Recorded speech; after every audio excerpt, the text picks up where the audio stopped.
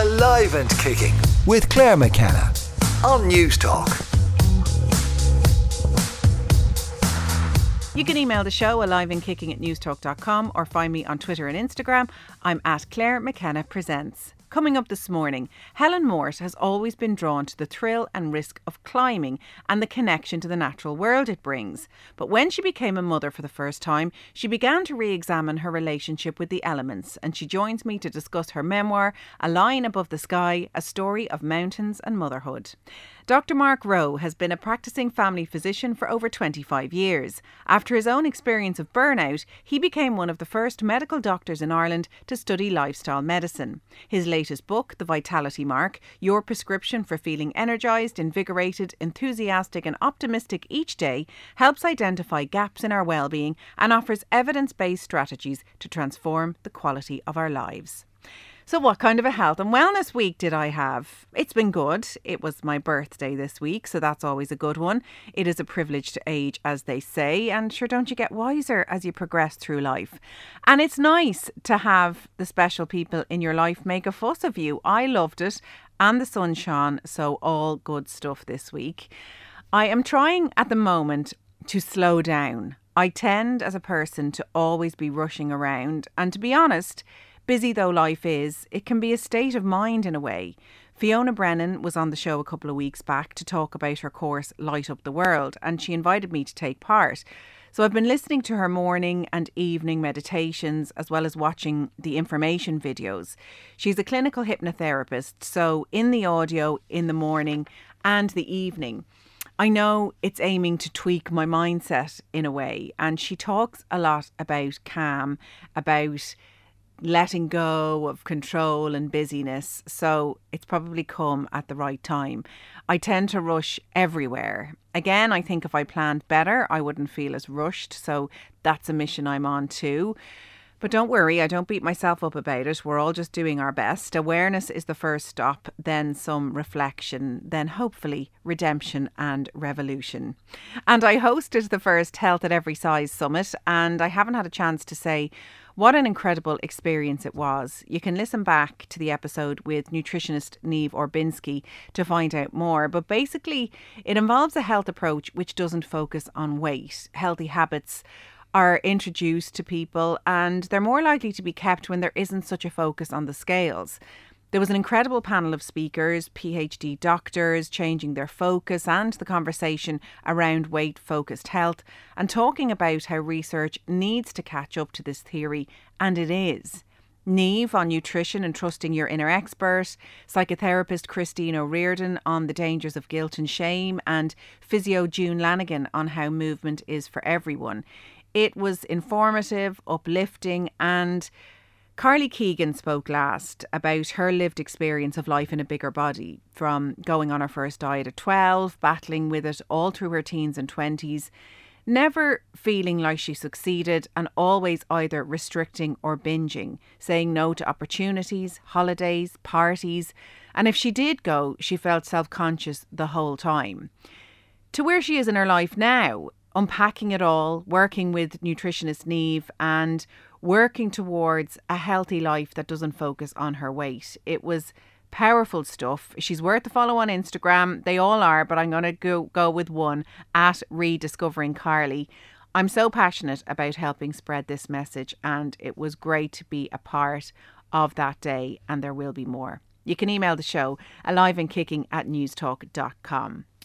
Dr. Mark Rowe has been practicing family physician for over 20 years. He's the founder of the Waterford Health Park, which has become both a base for Dr. Rowe's medical practice, as well as the lifestyle medicine Be Well Clinic. He's the author of 2 books, A Prescription for Happiness, The 10 Commitments to a Happier, Healthier Life, and the Men's Health book.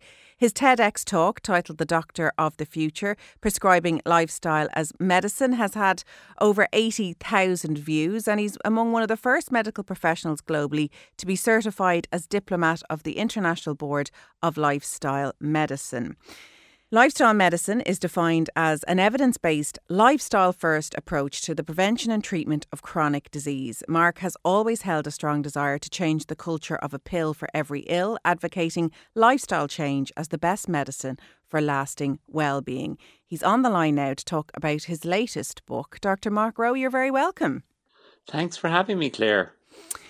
It's very interesting to have you on because the more I read about you, I watched your TED Talk, the more I'm so happy to hear that lifestyle medicine is becoming more and more embedded alongside the medical. Tell us a little bit about you. It was your own burnout which led to this interest in lifestyle medicine. I was always interested in people, Claire. I think that's what attracted me into general practice, which is it's a very people-centered type of healthcare. And of course, when the economic crash came back in 2008, I was meeting so many people that were really, really struggling. So many people lost their jobs, had negative equity. So many people were trapped. I mean, a lot of young people without commitments simply emigrated, but many others were trapped.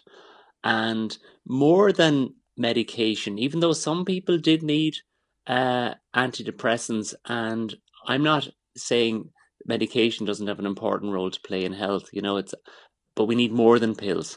And it was clear at that time that a lot of people really needed a new sense of hope, a new sense of meaning. They needed skills for their own self-care and resilience strategies. And that's really when I began to look at, lifestyle as medicine, positive health, positive psychology, and began to bring that into practice with patients, and people experienced benefits in all sorts of ways, whether it was the really simple things like keeping a written gratitude practice, writing about your best possible future self, learning to reframe experiences through a more optimistic mindset.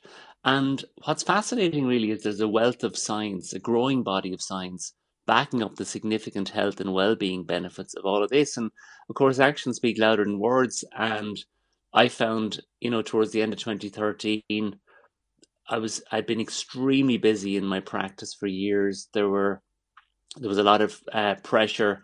We'd had suffered financial emergency cuts during the crash.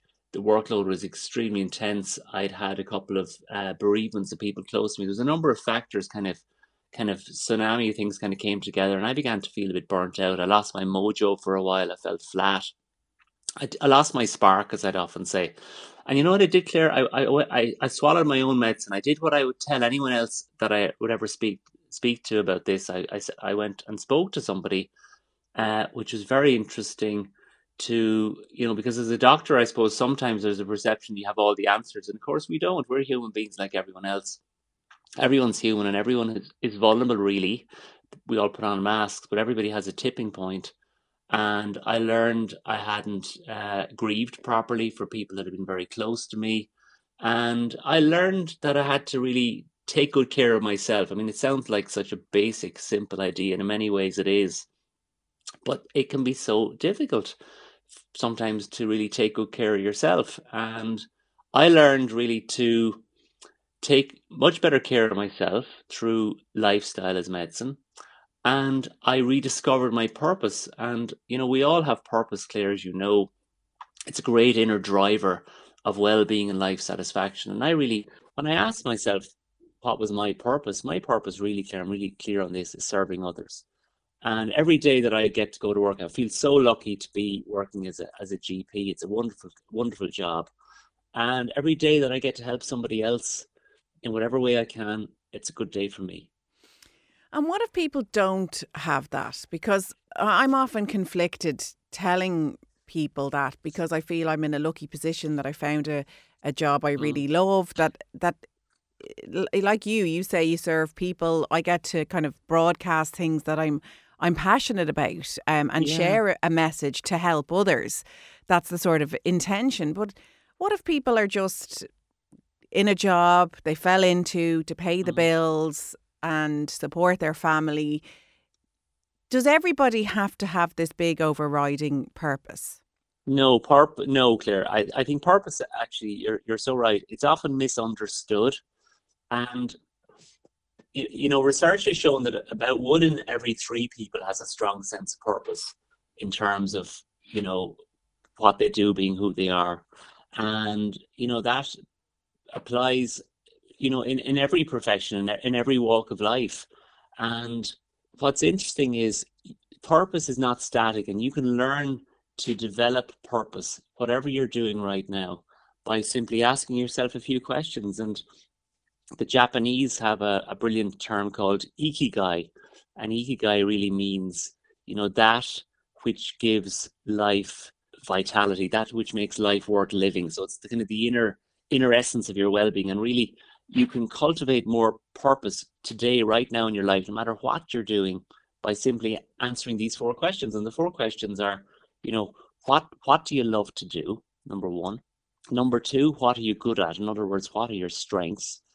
And number 3 is, what does the world need? Now, what does the world need might be something on a big scale, like, global warming, or helping the refugee crisis in Ukraine, or it could be something really, really small, like what can you do in terms of volunteering in your local community or with your local sports club.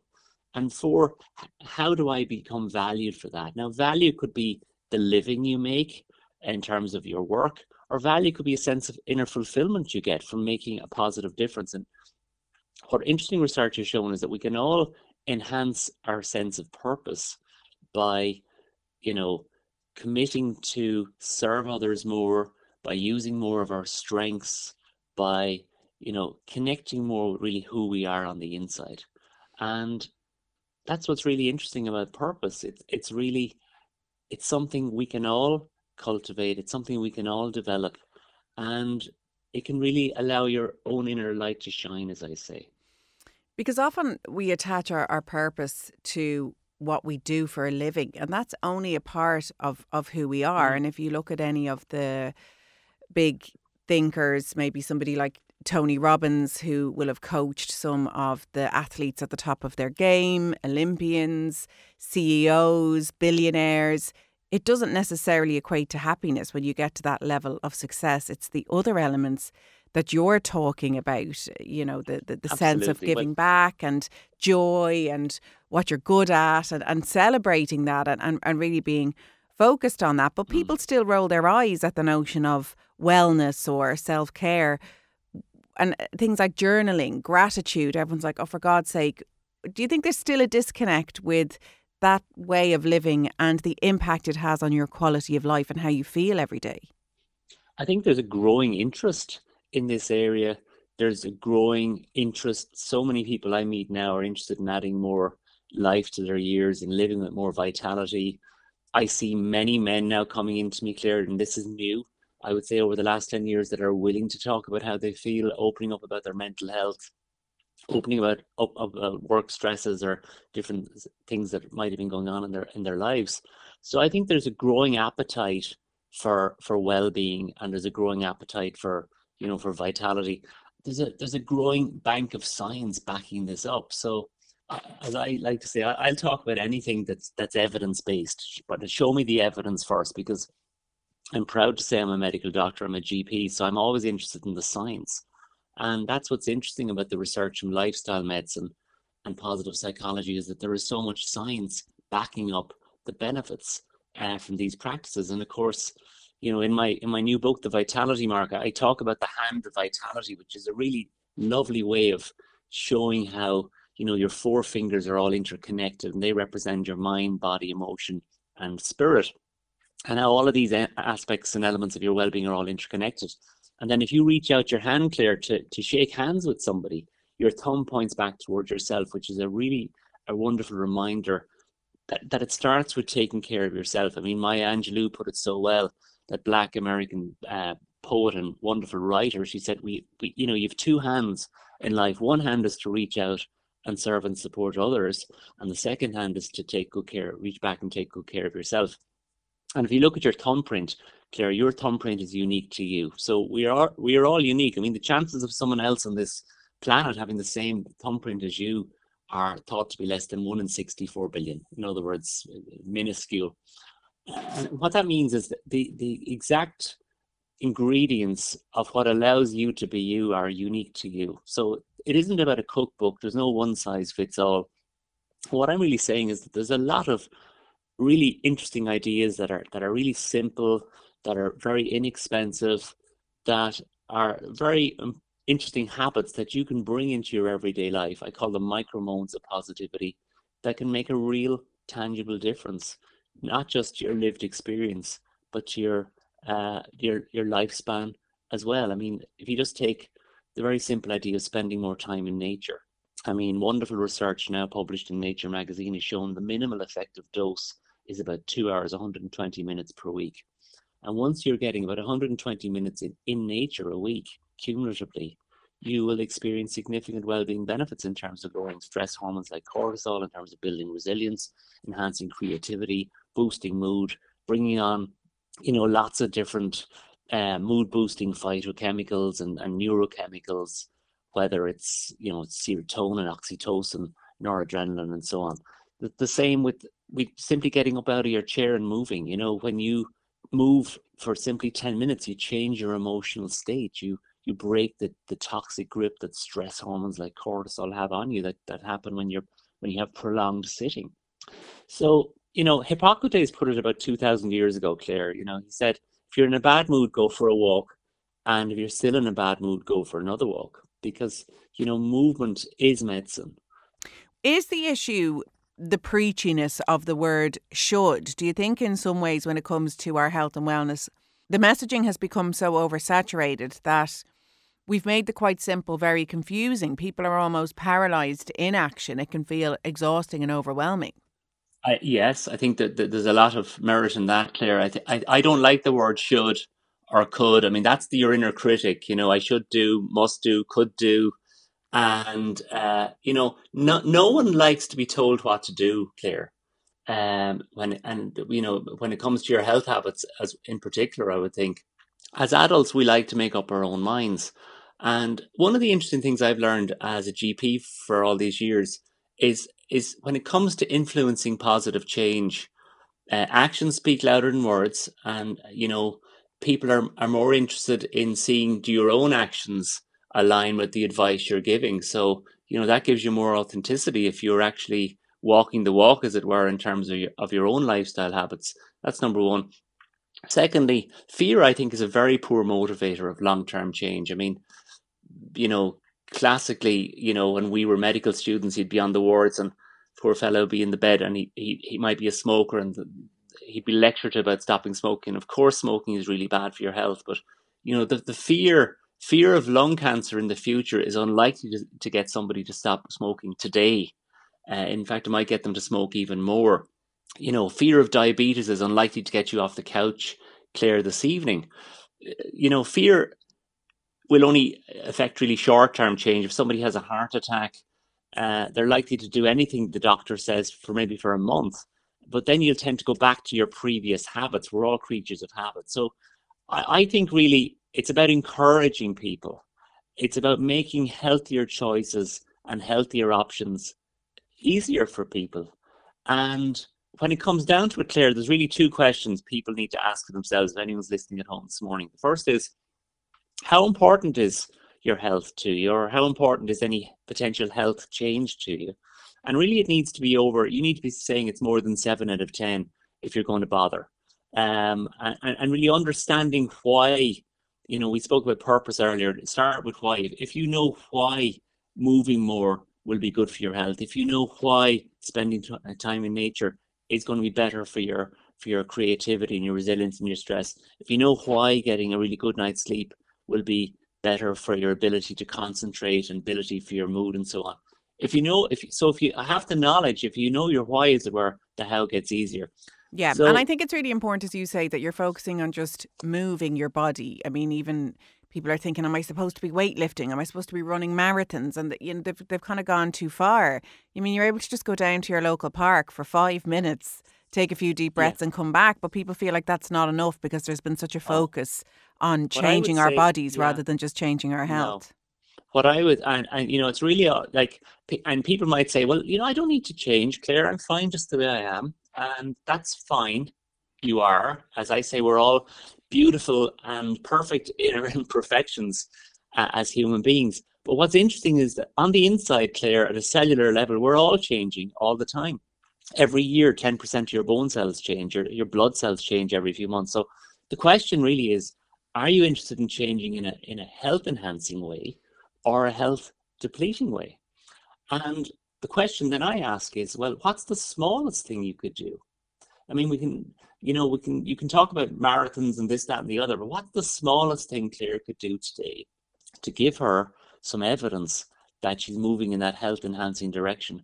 And as you said, it might be as simple as that 5-minute walk in the park. And it's a great question. What's the smallest thing you could do that you could keep up? And it might be just 5 minutes, and maybe 5 minutes is all you can do. But I think that's wonderful, because if you build that as a habit over the next few months, and be generous with yourself, give yourself 3 months, give yourself 6 months to build it as a habit. Over time, that 5 minutes you're doing becomes much more sustainable. It feels much more part of the new you. And over time, you can build that to 10 minutes, 15 minutes, 20 minutes. And within, a year, you won't know yourself. And I mean, what's interesting is that, and I've learned this in my own life as well, Claire, we all tend to overestimate, how much we can achieve in a year.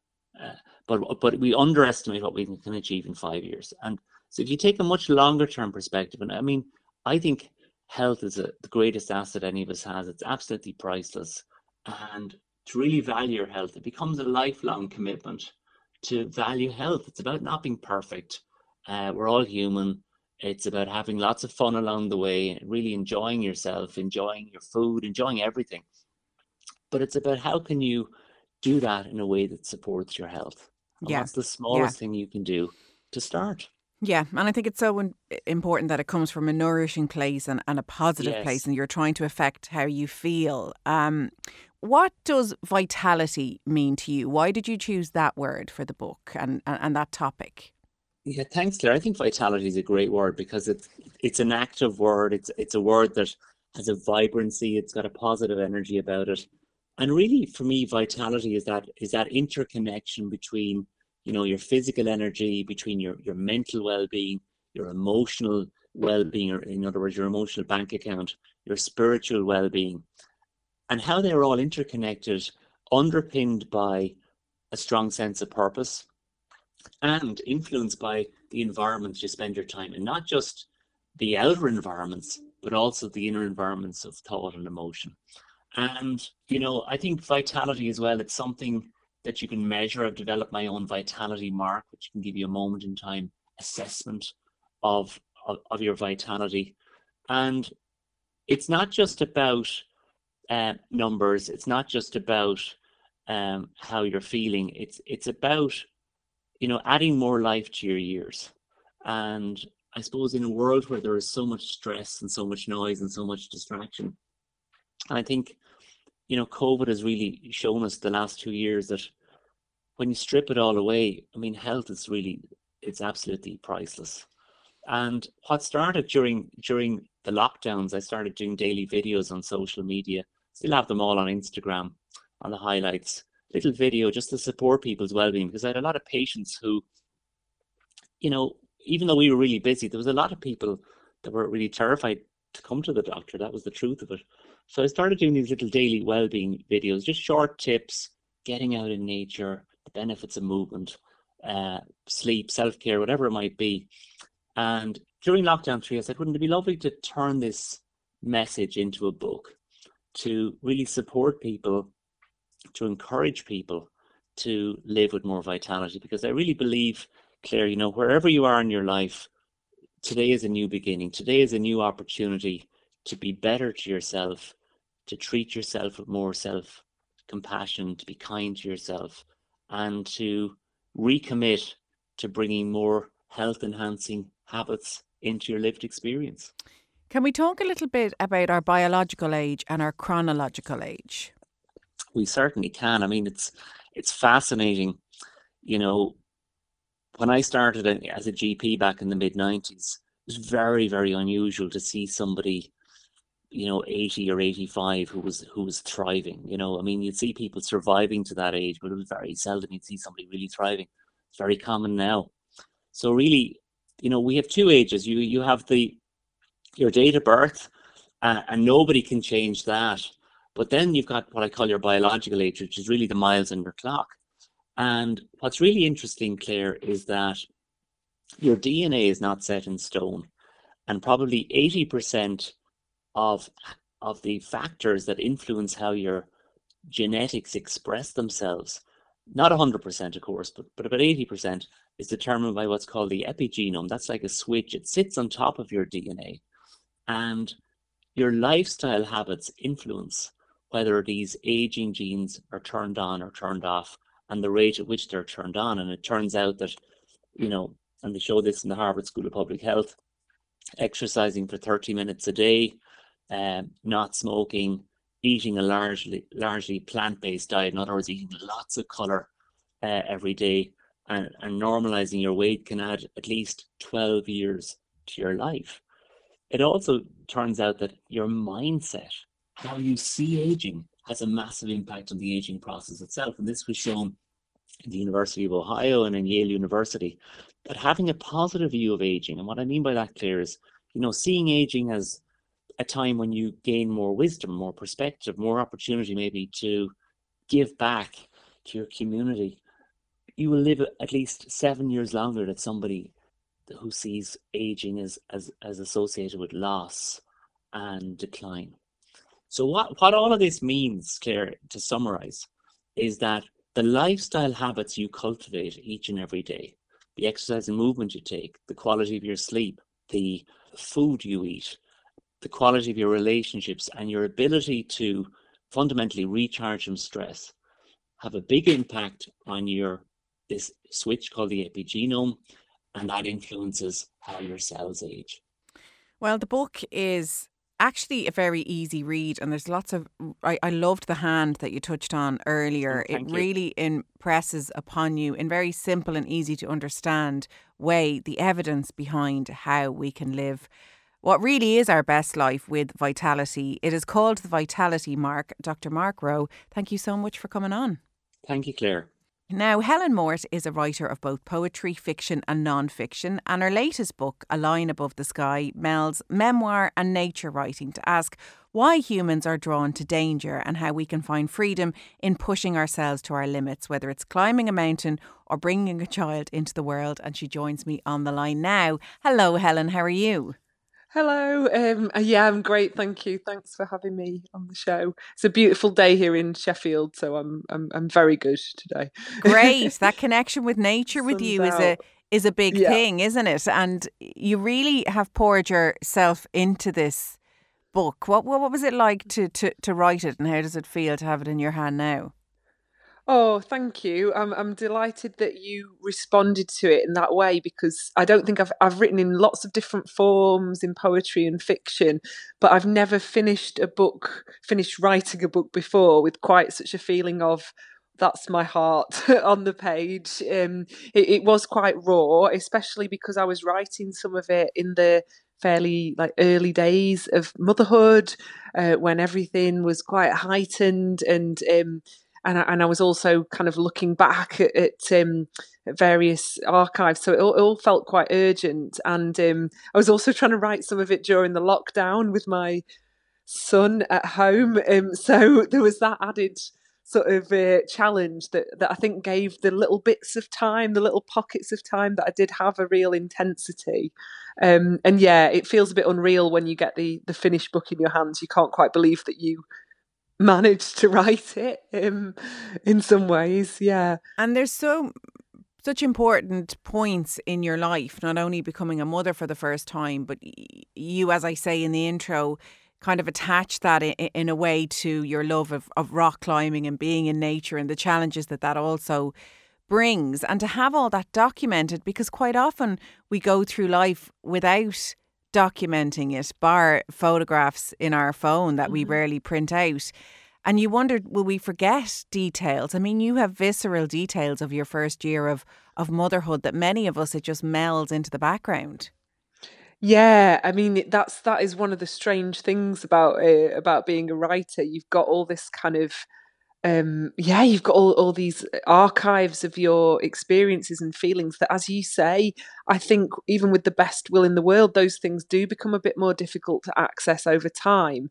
But what interested me as well when I actually sat down to write was some of the climbs and some of the mountaineering things that I was talking about, things that I'd done 10 years previously or 5 years previously.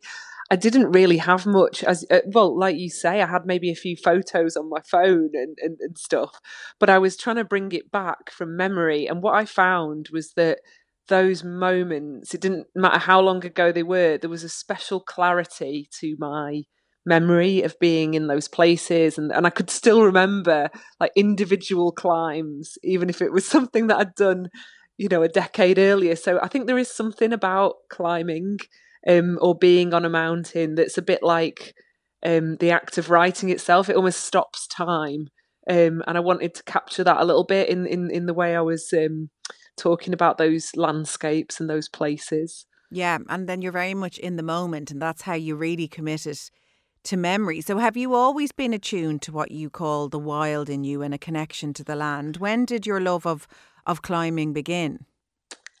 Very much so from as young as I can really remember. I think I got it all from my dad. My dad was a very, very keen hill walker. He particularly, every chance that he got, he would always say, why would you need to leave? Why would you need to fly to the other side of the world when you could go to Scotland and you could go to Ireland and you could go to Wales and you could have these incredible wilderness experiences? So he did a lot of his walking relatively close to home. And ever since I was about 3 or 4, he would take me with him and make me do these these really long walks that my little legs were struggling with. So it was sort of just part of life from then. And as I got older, I started to be more of an equal partner in those adventures. And then I learned to rock climb too, which was not something that he had done, but it was like another challenge that I wanted to do to get to even more remote places.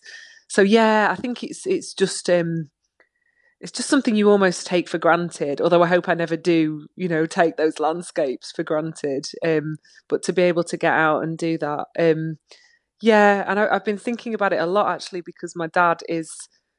He's now really, really ill and he can't move around. And every time I go out, it's got a heightened meaning and sensibility for me, because I'm thinking about the things that I just assume that I'm going to be able to do, and the fact that, we can't always, not everybody can, everyone's got different circumstances, and just not to waste a minute of it really when I can get out. And you love long distance running. When did it go from sort of a rambling to more of an athletic status? So when I was at school, we used to have to do something. I don't know if this is a universal thing. If it was just my school, called the bleep test, which is where, do you know the bleep test is where you have to run a certain distance and the bleeps get faster and you have to keep up with them. I probably pushed it from my mind. I was never a sporty person, but producer Aidan is nodding vigorously here. Yeah, basically that was the start of it for me. I think I did one of them, and it was because of all the hill walking I'd done with my dad. I must have had some kind of reserve of fitness, and I did quite well, and I enjoyed the sensation of really pushing yourself to the limit. So then I joined an athletics club and started running from there. And I still run long distances. I did the Sheffield Half Marathon a couple of weeks ago, and I now also run with my 3.5-year-old son in a buggy, sort of pushing him, which is extra resistance training. And the heavier he gets, the harder it becomes. So, and is the enjoyment still there in the same way when the body is pushed to its limits? Yes. I mean, although I definitely think I have a healthier attitude to going out into the mountains and to running than I did when I was a teenager. I think I got quite competitive. I would go out with a really fixed goal in mind. And that's not what being outdoors is all about, and it's not something that should feel exclusive and about elite sort of competition. I think these days I go out and I take my time and I look around. And I've usually got my toddler with me, which makes it less linear. You're not just going from A to B.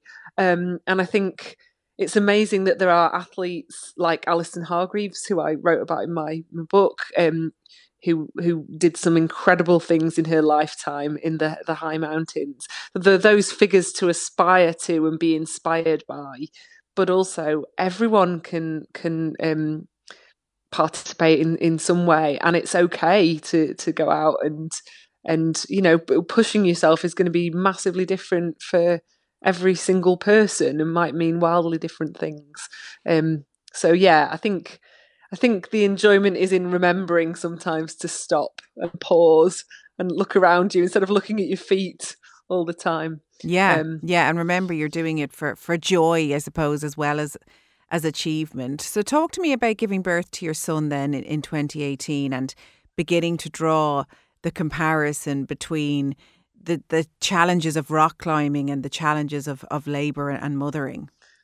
Yeah, I mean, the book does start with quite a a graphic account of labour, which I hadn't seen done in mountaineering literature before. So I thought it was important to bring it in, and it kind of all came from being in the hospital and being given gas and air to breathe as sort of pain relief, and me thinking at the time, this is like being a high altitude mountaineer breathing oxygen. And then I started thinking of the test of endurance and mental endurance and the uncertainty and the risk, of course. And I was thinking about women in mountains and some of my climbing heroes like Alison Hargreaves, and then thinking about the dangers they might face. And then I was thinking about the long history of childbirth. And again, in terms of taking things for granted, how it is still something that can be incredibly fraught and dangerous, and that historically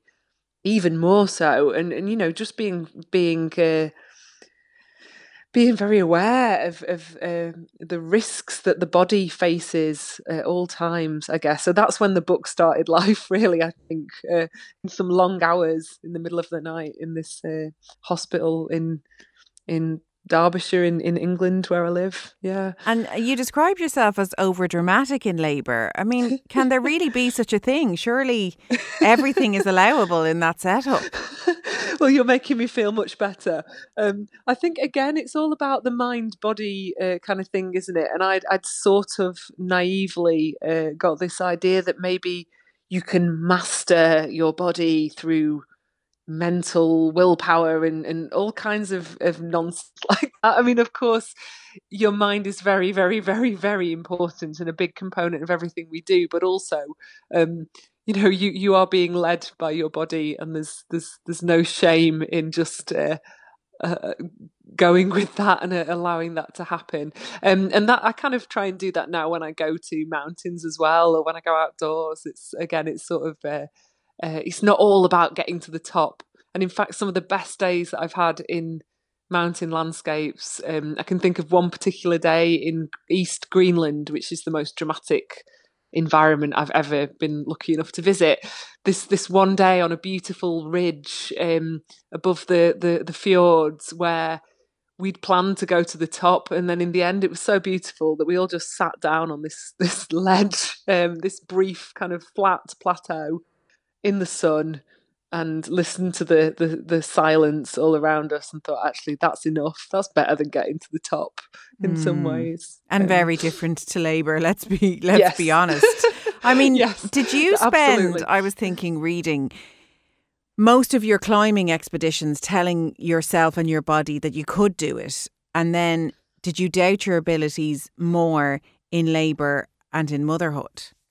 Yes, absolutely. That's a really good way of putting it. Yeah, I think, and I think I had to regain that physical confidence somehow in all ways. I think, again, I don't want to sound over dramatic, and I know that everyone's circumstances are very, very different, and no one's experience is the same. But for me, I did. I was used to being what I thought of as a sort of capable person, and I was used to what my body could do and things like that. And then, I suddenly, through the whole journey of pregnancy and motherhood, I started to question that a bit more. And we're very lucky to live in an age where information, including information for new mums, is at the tip of your fingers all the time. You can Google anything. There are forums, there are groups, there's all of that stuff. But for me, paradoxically, it made me less confident. The more I read, the more I obsessed, the more I just convinced myself that I was doing it wrong. And so I had to learn to trust my own instincts in the way that I would if I was out on a climb. So it all kind of came full circle.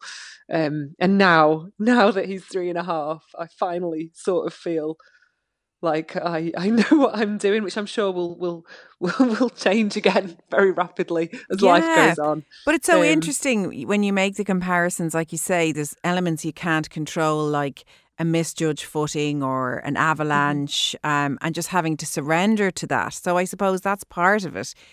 And transferring those skills to parenting is just that surrendering, knowing that there's parts you can try to control and use your intuition and your expertise in, but there's a lot of surrender as well. And what about the comparisons of being at one with nature when you're out climbing or walking, and the fact that being a mother is nature? I hadn't really thought of it that way until I read your book. I often decried my own motherhood responsibilities for keeping me from my cliff walks, and I forgot that it was the very essence of nature to be at home with them.